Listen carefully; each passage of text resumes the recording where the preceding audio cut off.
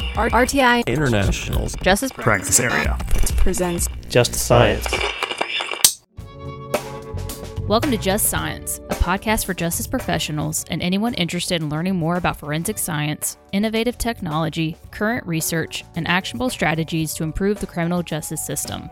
In episode 3 of our Supporting Medicolegal Death Investigators mini-season, Just Science sat down with Rebecca Reid, Laramie County Coroner in Wyoming, and Meghan Clarke, Family Advocate Coordinator at the Denver office of the Medical Examiner, to discuss the development of new roles in MDI offices that focus on providing support to the families of decedents. On a daily basis, the staff of Medical Examiner and Coroner offices encounter grieving families who are in need of compassion, resources, or just a listening ear. In response to this need, MDI offices across the country are developing programs and staff positions that are entirely devoted to supporting the families of decedents. Listen along as Rebecca and Meghan describe the historical need for family and community advocates, specific strategies for support and remembrance, and advice on how more offices can start building this kind of program.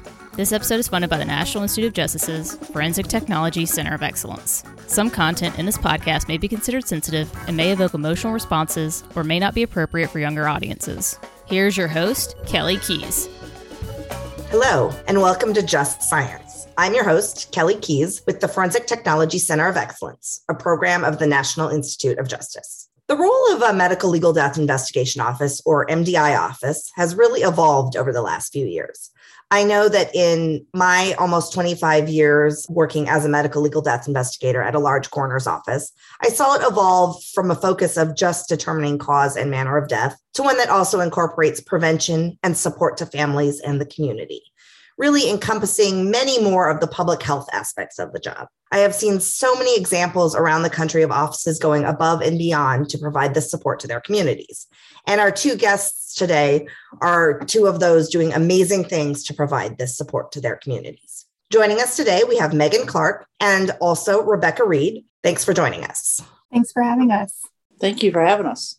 So, Rebecca, you're the elected coroner in Cheyenne. How did you end up in that role? So I came to Cheyenne, Wyoming from Panama City, Florida, where I worked with the District 14 Medical Examiner's office there. After a month of being here, I ended up being employed with the Laramie County Coroner's office and worked my way up to running for coroner in 2018 and was elected. And now I'm working on my second term, going into my second term. Congratulations. Meghan, can you tell us a little about your path to working in an MDI office? My background is in victim services. I was a victim advocate for well over a decade before I came to the Denver office of the Medical Examiner, or DOME, is what we call it here. And the way that it happened is I got my start, like I said, in victim services, which included courtesy responses for unattended deaths. So meeting with families on scene, helping them through next steps after somebody had been found deceased in their home. I went on to work at the DA's office here in Denver. And then in 2021, I saw that the Denver office of the Medical Examiner was hiring for a family advocate support position. And I thought it was super cool because I always knew this was a gap in services for families. So I applied and started developing our program. And here I am, like a year and a half later, and it's still going strong. So it's a fairly new position then, is that correct? Correct. It was a brand new position. Wow. How did the office come to decide that they needed the position? I think it's something that they had been wanting to have for a long time. We have staff here who would be repeatedly tasked with providing emotional support for families, even though that's not necessarily their job or what they were hired to do. And it could take away from the time that they would spend on the job that they were hired to do. They were seeing deaths in the same households. So suicides in the same family or overdoses in the same home. And I think they really started to look critically at what they could put in place to maybe intervene in some of those secondary traumas. Steve had an opportunity for funding, and he decided to create this position and use that funding for this position. I can only imagine how invaluable that has been to the investigators. How have the investigators there in Denver responded to having you in this role? I think they love it. I know they like the support. We work really well as a team, and it takes one more thing off of their plate, which they already have a tremendously hard job to do. And it's not really fair to task them with also holding emotional space for families when, they already have to do so many other things on each case. We have figured out over the last year and a half how to navigate this together. And I would say we really do a good job of it. We had a person retire in September. She spent like 30 plus years as a sergeant in the gang unit at Denver Police Department, which we also refer to as DPD.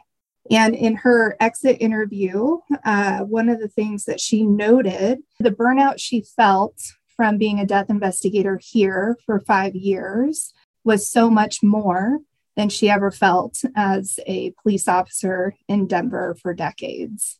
And she said one of the things that was the hardest part of the job was being asked to do the death investigations, and you talk to a family and you provide them support for that day.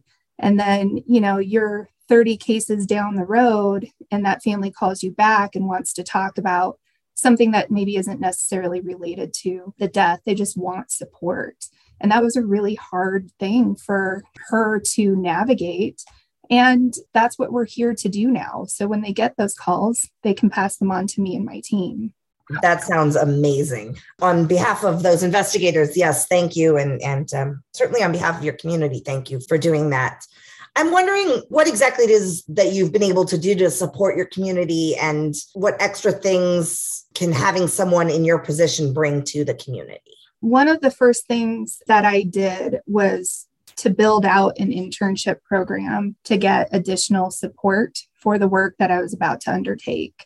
We have a lot of deaths that occur in Denver every year, and a program like this can't be done with just one person. So I built out an internship program, started recruiting interns and training them to be advocates. And in the meantime, started developing resource material brochures in both English and Spanish that our investigators could take out on scene and hand to families while they're on scene. I connected with Denver Police Department's Victim Services Unit to make sure that we weren't duplicating efforts or crossing lanes, if you will. We figured out, where they kind of leave off, our group can pick up. I think the additional things that FAST, which is the Family Advocate Support Team, brings to the community are really individually based. I mean, we reach out to families, witnesses, loved ones who are connected to any homicide, suicide, overdose, any child fatality. And we're providing those people a space to talk about what it is that they have experienced, to help connect them with resources that are already available in the community that they might just not know about because they've never been through something like this before. We can help them navigate complex systems. So having a point person who knows, hey, you need to go here with Denver Human Services to apply for burial assistance, and then you go here to figure out Social Security. And if you're having trouble paying rent, we have a couple phone numbers you could try to see if you can get some rent support. So really, we're acting as a liaison to connect families with what is already in existence in the community. This sounds just like such an incredible resource. Is this a growing position that you're seeing in other medical examiner and coroner offices? It is, which is really cool to see. We have been in contact with different coroner offices across the country. We have worked with Mesa County here in Colorado to help them with their family advocate program. We've helped Boulder County here with their family advocate program. I think it's something that has always been a need, and now it's gaining some traction. And I don't think we're going back. I think the wave of the future is going to be having a position like this in any coroner's office or community. So switching gears a little bit, Rebecca, you don't have a program particularly like this, but you do some amazingly wonderful things to support your office and really to support your community. Can we start by talking about your efforts related to suicide prevention and support of families and others who experience a death by suicide of a loved one? Yeah, for sure. So about 7 years ago, someone came to me and says, hey, what do you feel about a loss team? So a loss is a local outreach of suicide survivors. And I said, well, what all does that entail? And so, we sat and talked for several hours, and I said, absolutely, let's start it. So we have what's called a loss team, the Laramie County Loss Team, local outreach suicide survivors. So what that means is I have a group of volunteers along with a local organization that's nonprofit, Grace for Two Brothers, who gets funding for biohazard cleanup, any kind of resources. And then some of their volunteers will come and volunteer with the coroner's office, and they'll go out to calls with us. So we always make sure the scene is safe. They're not walking into, any kind of active crime scenes and that sort of thing, but they're there to help the families during their loss. So we as investigators can actually do our job and investigate their loved one's death. So they're able to provide, if we need meals, if we need any reading materials, biohazard cleanup, anything at all that they need, then our volunteer group will be able to help them with the loss. And we've seen a huge impact with the loss team. There for a long time, we were going, like Meghan was saying, to multiple houses for the same types of deaths, whether it was overdoses or suicides. And with this group, we've been able to do a lot of postvention and prevention outreach with the community and being able to, help the suicide loss here in Laramie County. And you also do a suicide review team as well, don't you? Correct. I'm in my second term. So 2019, I went to our Laramie County commissioners and said, hey, we have victims advocates for crimes, like say victims of crimes. We have our loss team for suicide. Well, what about the other, families that suffer a loss for car accidents, natural deaths? And they're like, well, what do you mean? I said, well, we don't have any services for them. And so then I started what's called the Laramie County Grief Support Group. And with that being said, since we've started the loss team and the grief support group, we're able to help all families in Laramie County. It doesn't matter how you pass away or how your loved one has died. So with that being said, we've actually just recently started in the last year a suicide fatality review board team, which is thumbs up to all the people that help us put it together. This is able to pinpoint locations to where we can get training in the community, like question, persuade, and response on, to know if anybody's suicide. The animal shelter, people like to drop their animals off before, they die by suicide, or maybe even the funeral homes. They'll do pre-need funeral arrangements, and then 2 weeks later, they're deceased. So the Suicide Fatality Review Board team has really, really helped us and be able to pinpoint risk factors where we need education and training in the community and different professional entities here in Laramie County. The grief support team that you mentioned, is that the kits that you and your staff have at your office to pass out to families? Yeah, that is. So we have what we call memory boxes. So for our kiddos who have lost a loved one, whether it be a mom, dad, whoever it may be, we have little boxes. There's a little photo book in there. There's a water bottle. There's some grief coloring pages, some bubbles, and then some coloring crayons or pencils. And we also have a memory box book that goes along with that. So we can hand that to our kiddos who have lost a loved one and say, hey, how about you make a in-memory box for your loved one so you can remember them every time you look at this book, or if you're missing them, or if your heart's aching for them and it's, some kind of anniversary, you're able to pull that out and remember all the good times. Rebecca, another thing that I think is so wonderful that you do is your remembrance tree. And I know that that's something that other offices have modeled off of what you have done. Can you talk a little bit about that? So here we started, it's been, I think 2 years now. I said, you know what? We need an in-memory tree. So I went out and I bought a Christmas tree.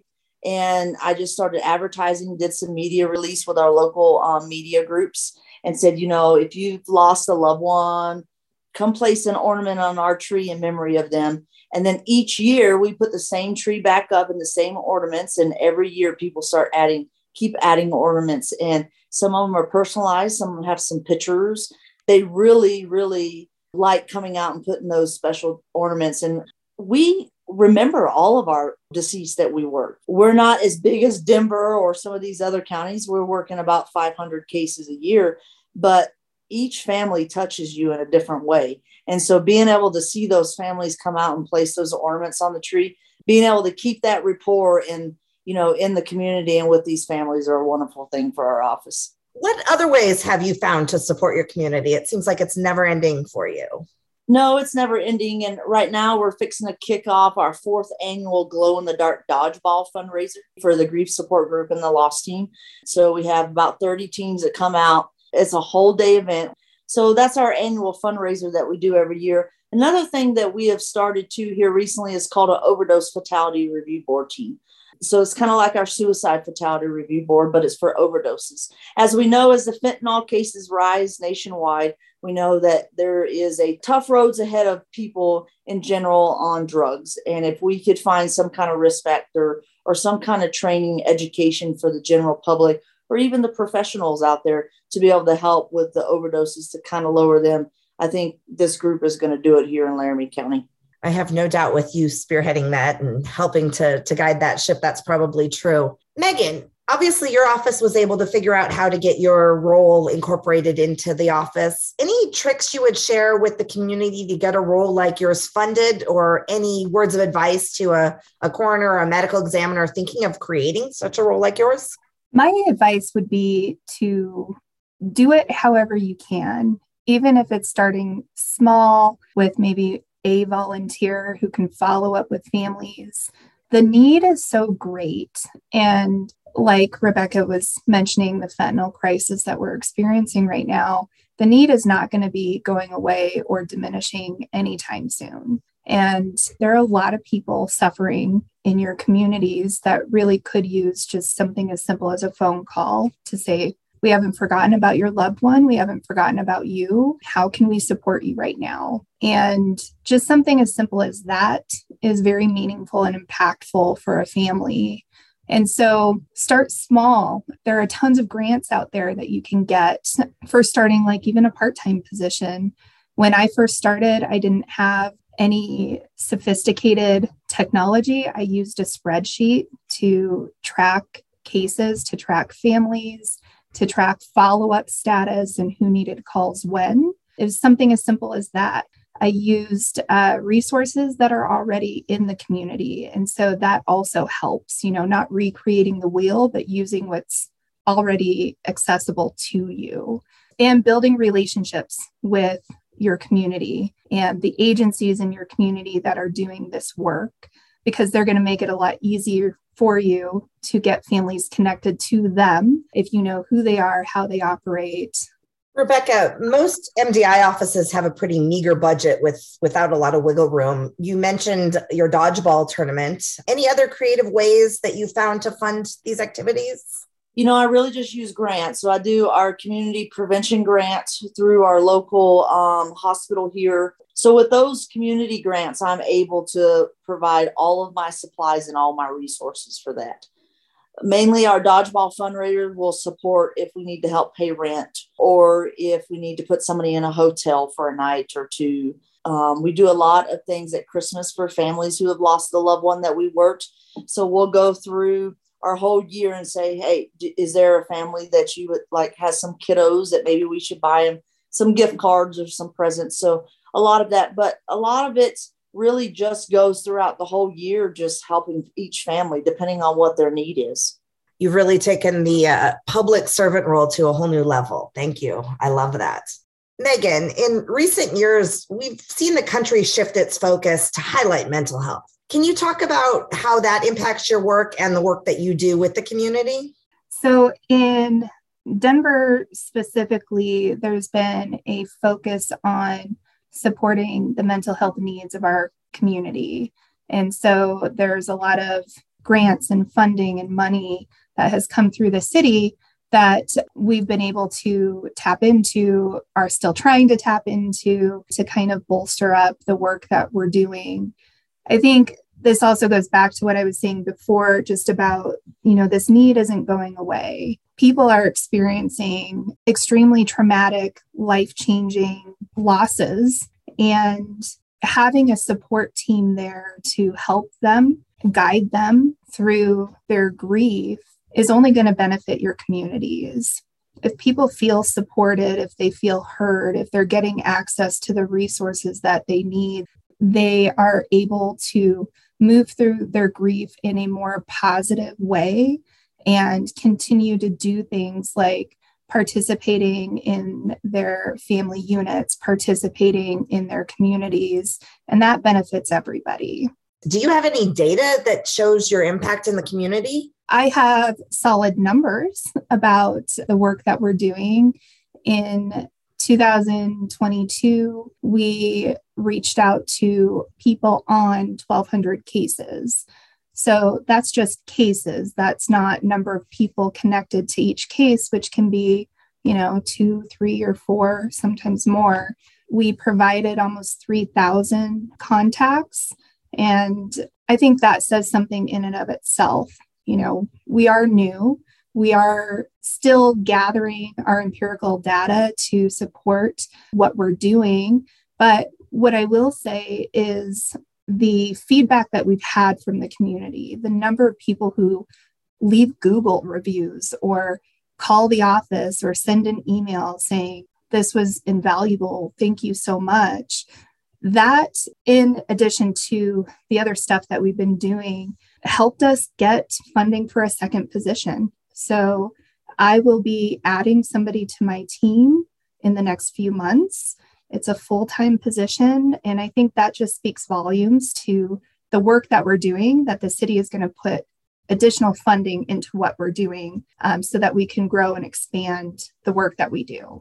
Meghan, what sort of background would you recommend for somebody who wants this sort of position? I mean, is it a good position for a former death investigator, or is it better for somebody that has like the victim services training that you came in with? I would say social work backgrounds, victim service and victim advocacy backgrounds are helpful to have. I mean, you really have to know when you're advocating, like how to navigate systems, how to connect people with resources that are going to be meaningful, feasible, affordable, accessible. And that just usually comes with years of experience doing that repetitively. But I truly think that for this job, you just need to have empathy and a true desire and a true heart for service to your community. And if you have that, you can build out on that, regardless of what your background is. Rebecca, do you have any idea how many families, cases, what your impact was on your community as far as numbers? Yeah, so we worked 516 cases and we had contact with over 1,200 people from those cases. Still to this day, am I in communications from 2 years ago on cases that we worked. I feel when you're doing this job, it's just not a one-time, I'm going to talk to you, give you some resources and help you on your way. This is, you build relationships and rapport with these families. And we do, we don't ever stop helping our families. And like Meghan says, being able to connect them to other resources in the community is huge because we all got to get on the same page. And I think that's why the suicide fatality and the overdose fatality review boards, everybody in there are in some kind of, mental health, suicide, overdose with the state crime lab, each law enforcement, victims advocates, those types of things. And if we can all come together and have all the same resources, then I think we'll be able to help a lot more people in 2023 too. Meghan, is that similar for you, that you find these contacts aren't even necessarily proximal to the death, but can be weeks, months later? Absolutely. We work hand in hand with DPD's Victim Services Unit, and we're lucky in the sense that they have victim advocates who will do that initial courtesy contact with a family. And so our program, we do the proactive outreach 8 weeks after a death. When things have kind of started to settle, they might be seeing what their needs actually are at that point. But families can reach out to us at any time. They'll be given our information on scene. So if they need something sooner, they have that ability to reach us. But yes, we have families who, maybe we called them a few times and they told us, I think I'm actually okay. I don't need further follow-up. And then they'll reach out to us a couple months later and change their mind. Maybe they just weren't in that right frame of mind when we were reaching out to them to be open to receiving support and assistance. So everybody's on their own journey. They're going to have their own time frame. And we also, like Rebecca said, we respect that and we work with them where they're at. So it really is a long-term solution to a community problem, not just holding the family's hand through it right now. Meghan, what sort of challenges you faced in doing these things that you do and how you've overcome some of those challenges? I feel pretty lucky. I have a support system here at work. Everybody believes in the work that we're doing, and that has made it really easy, as easy as something like this could be to develop and implement. Challenge-wise, I think at the beginning, it was a challenge because there wasn't much to model my program after. There isn't a lot of programs like mine in the country. And so that was a challenge to just figure out the basics of what this was going to look like and how we were going to move forward with it. But that evolved over time, and I'm feeling very confident and comfortable with where we are right now. Do you know how many offices around the country now have a position like this, or is that just an unknown? I believe you're probably looking at only a handful. When I first started, I got connected with a program like mine in Maricopa County, I believe. I recently heard about a program in Pennsylvania that does similar work. I was collaborating with the New York City's Chief Medical Office to help them develop a program that I heard recently did get going. So it's very few and far between, but I do think and I hope that this is just going to continue. You know, having a program like ours to do the emotional work, I think is going to help with your retention with your other employees. You know, taking that off of a death investigator's plate is only going to be a beneficial thing for everybody. Is there one biggest surprise to you in all that you've done, Rebecca? Yeah, it's a lack of mental health in our nation. And, you know, some people just don't want to go see a mental health counselor. They don't want to see a therapist. You know, I would have to say mental health is one of the hugest things that I've seen the lack of doing some of this community outreach. I would have to echo what Rebecca said is, you know, working as a victim advocate, you do see a lack and a gap in mental health services and what's available to families. And so moving into the role that I have now, it can be challenging to find a therapist that is going to meet the needs of the person that you're working with, from what health insurance they have to what their availability is.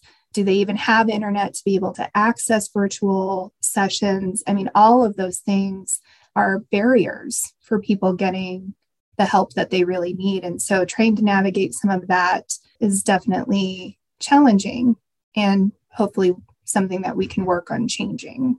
Well, thank you for the difference that you both are making to tackle some of these mental health challenges that you mentioned. And with that, I'm just wondering if you have any parting thoughts. I really think this is a new wave of services offered through ME's offices or coroner offices. I don't think we're going back. I hope people jump on this train and start, you know, their own programs, or at least having the conversations around how to start their own programs. And if you want help, call me, send me an email. I'm happy to provide any help that I can to anybody who's looking at doing this for their community. You know, I'll just repeat what Meghan says, but just remember that you're not alone in this time. You know, we're here to help you, walk you through one of the toughest times of your life. And whether it's for 2 weeks, 2 months, or 2 years, or however long it will be, we'll always be here. And I look forward and hope to hear of more medical examiners' office and coroners nationwide going to victims' family support centers, or maybe a loss team or a grief support group, because it's a huge asset to your community. I want to thank you, Rebecca and Meghan, for sitting down with Just Science to discuss all of the work that you're currently doing within the MDI community. Thank you so much for being on the show. Thanks for having us. Thank you for having us. If you enjoyed today's conversation, be sure to like and follow Just Science on your podcast platform of choice. For more information on today's topic and resources in the forensics field, visit forensiccoe.org. I'm Kelly Keys, and this has been another episode of Just Science. Next week, Just Science sits down with Bridget Kinnear and Bethany Smith to discuss the process of getting certified by the American Board of Medical Legal Death Investigators. Opinions or points of views expressed in this podcast represent a consensus of the authors and do not necessarily represent the official position or policies of its funding.